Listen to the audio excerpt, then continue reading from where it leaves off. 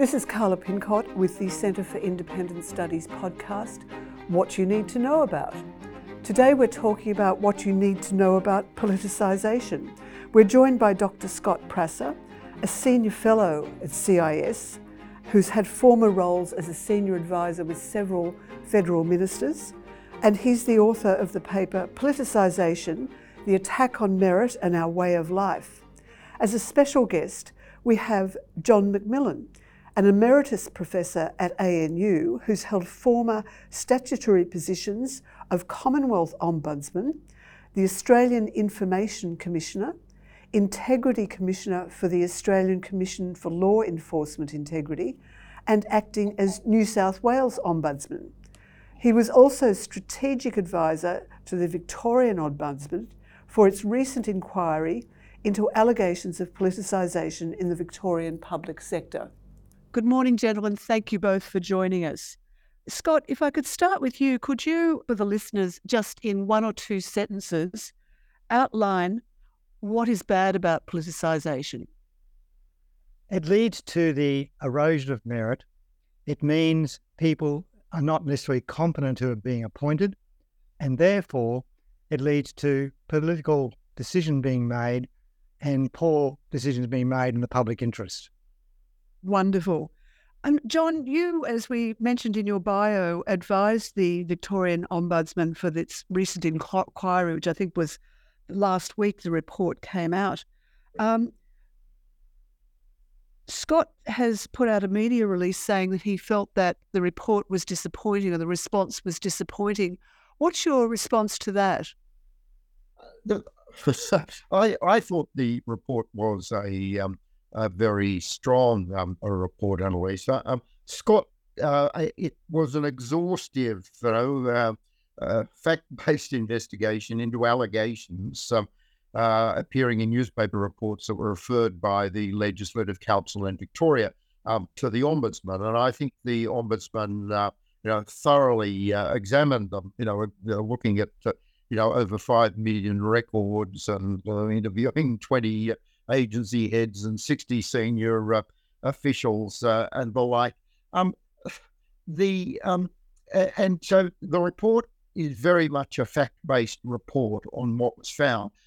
I think some would have liked the recommendations to go further in terms of reform of public service practices. But I think you have to bear in mind that this was not a wholesale review of how responsible government is operating. This was an investigation of particular allegations that were referred, reaching some disturbing findings, but also finding a number of the allegations weren't sustained and making recommendations that were tailored to that result.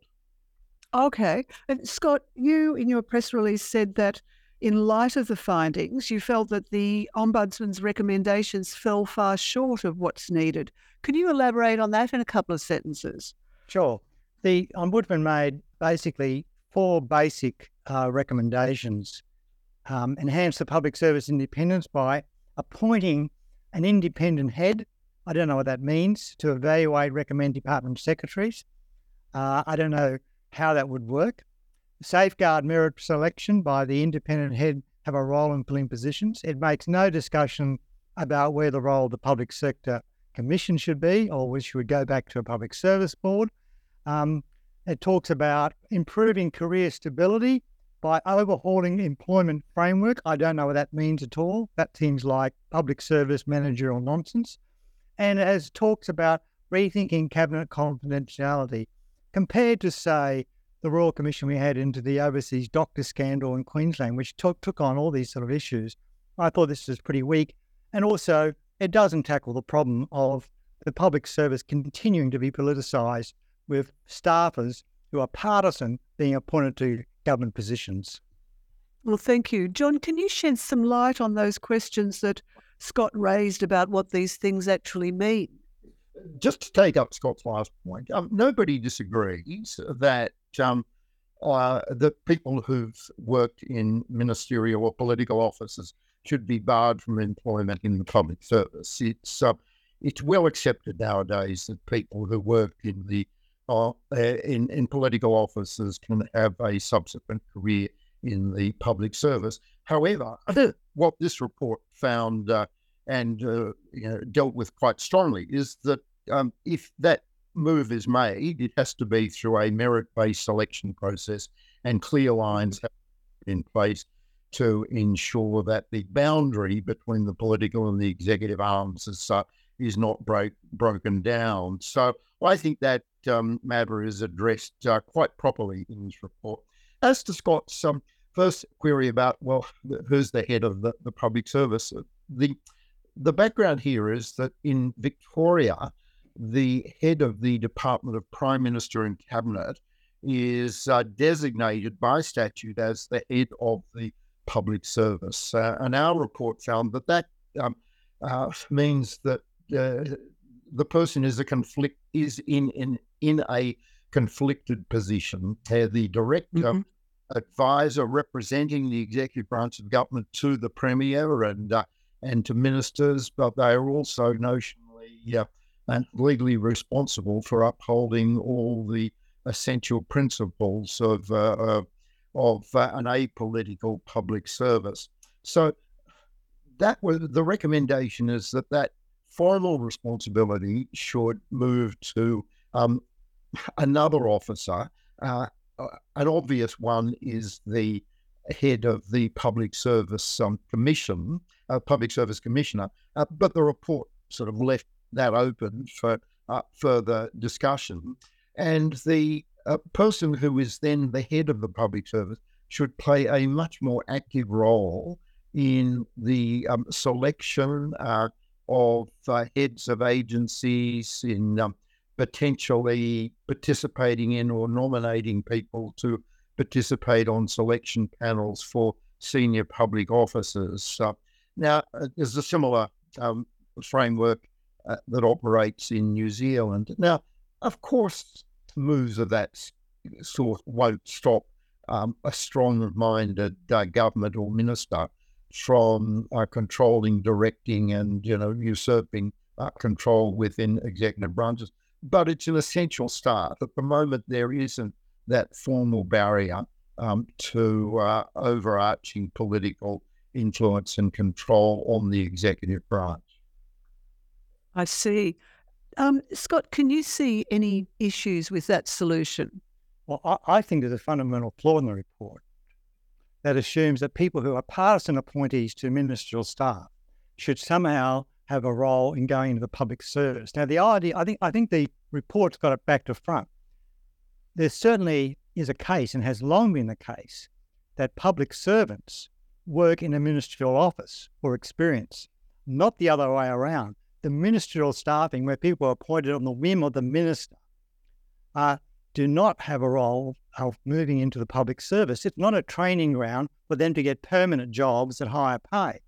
That's politicalisation, putting ministerial staffers into appointments, which began with the Whitlam government when we had Dim Spiegelman, Menadue, and Dr. Peter Walensky.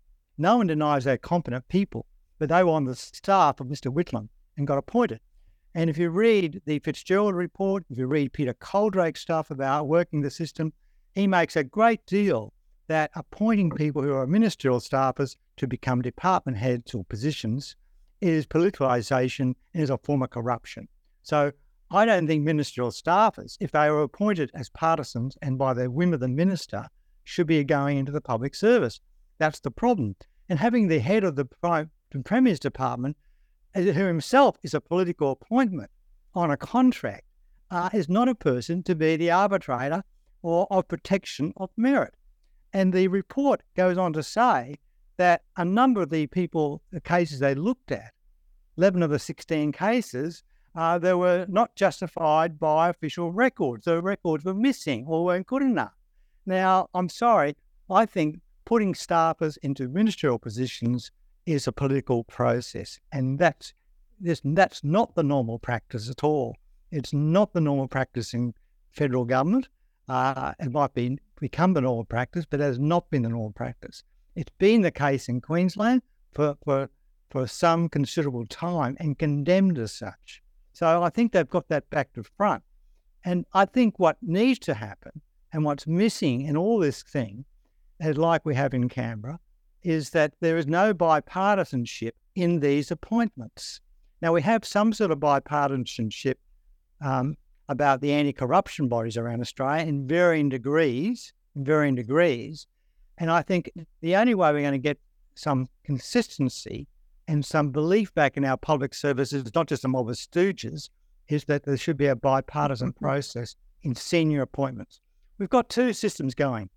Basically, we've got Westminster for junior positions where people apply, go through a merit selection process, but for many senior SES level positions and above, it's Washminster. People get appointed of who they know and their political allegiance. And the report has not confronted this at all.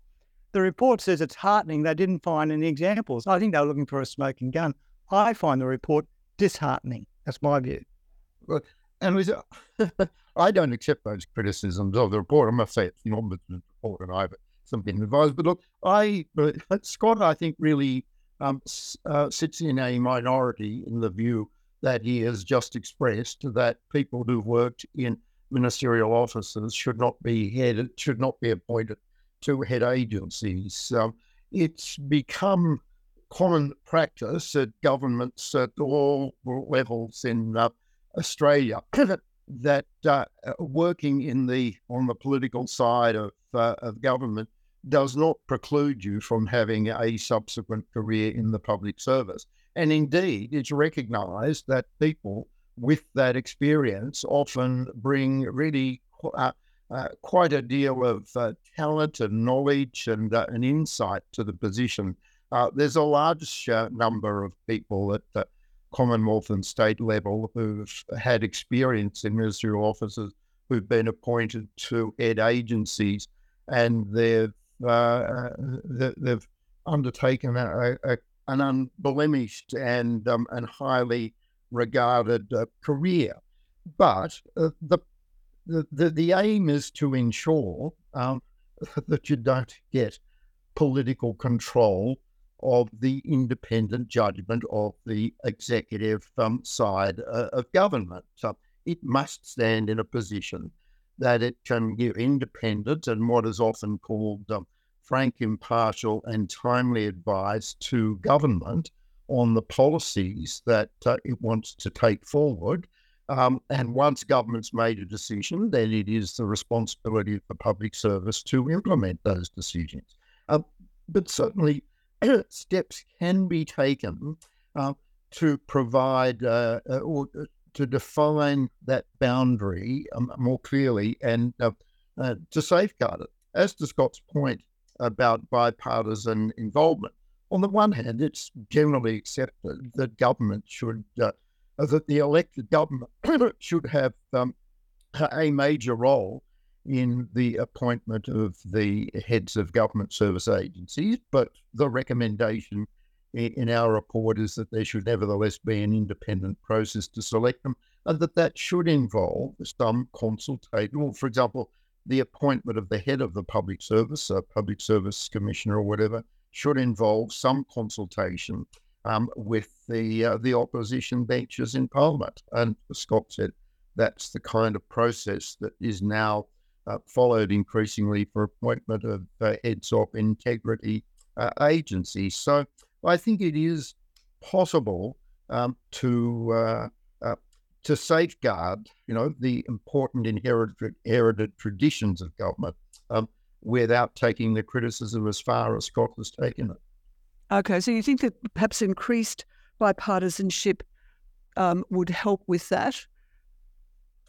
Yes, I think it is one of the essential principles of a Westminster-based system is that the public service should dutifully serve the government of the day. And if that government changes or if a minister changes, it should be in a position to serve the newly appointed government and to do so with the same faith and confidence. So it bolsters that expectation if there is some bipartisan consultation, at least with the head of the public service, and that person can then explore what other protocols must be or need to be put in place to ensure that there is confidence on all sides of government in the people who are appointed to head executive agencies.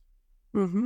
You said just previously that you can't stop a strong-minded government or minister from making their own appointments, but if these processes were put in place and if there was a clear and strong procedures around it, and if there was bipartisanship, surely that would prevent even the strongest-minded government or minister from making what politicised appointments. Well, the person who is appointed to head an agency is appointed on day one, and they will then often have a tenure which goes for 5 years. They will be in frequent contact with the minister's office, and ministers are very strong-minded and responsive to public pressures, and will often make it very clear to government agencies what political direction they want to take.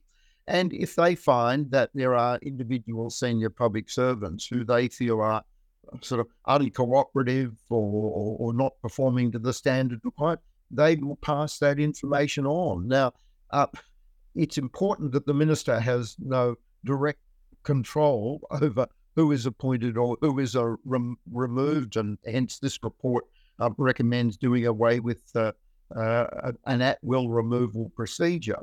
But it's generally accepted that a head of an agency has to gauge the views and temperament of a minister on whether the department is meeting the minister's expectations and whether the minister has confidence in the senior officers within the agency.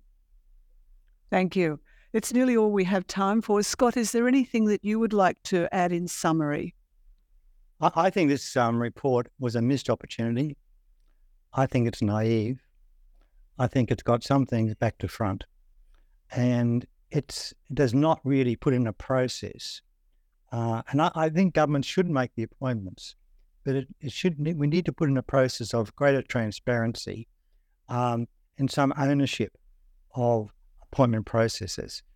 And there were 16 issues which the report highlights after it says there's no direct evidence of partisan hiring. There's 16 issues they raise that are problems.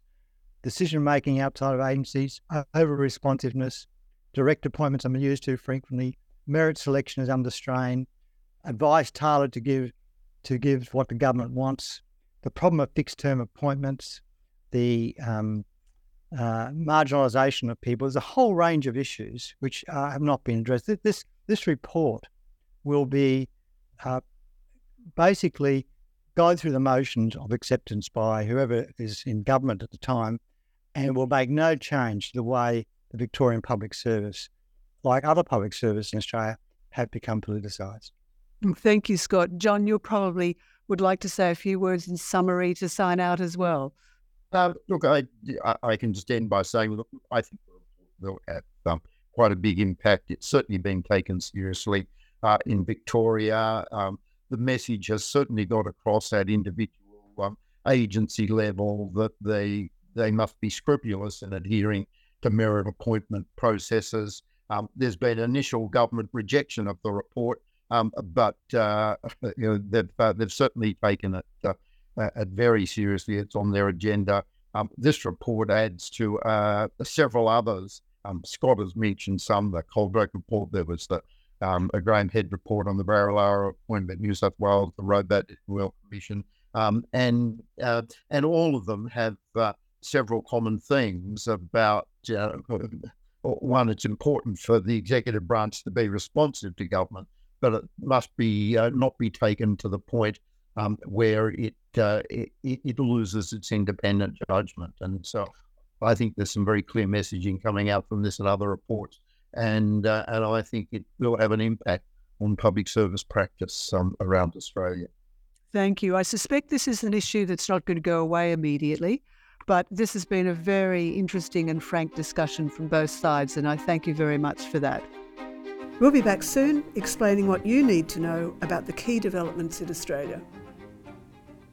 CIS has an exciting opportunity for students to meet and network with other like-minded people from Australia and New Zealand.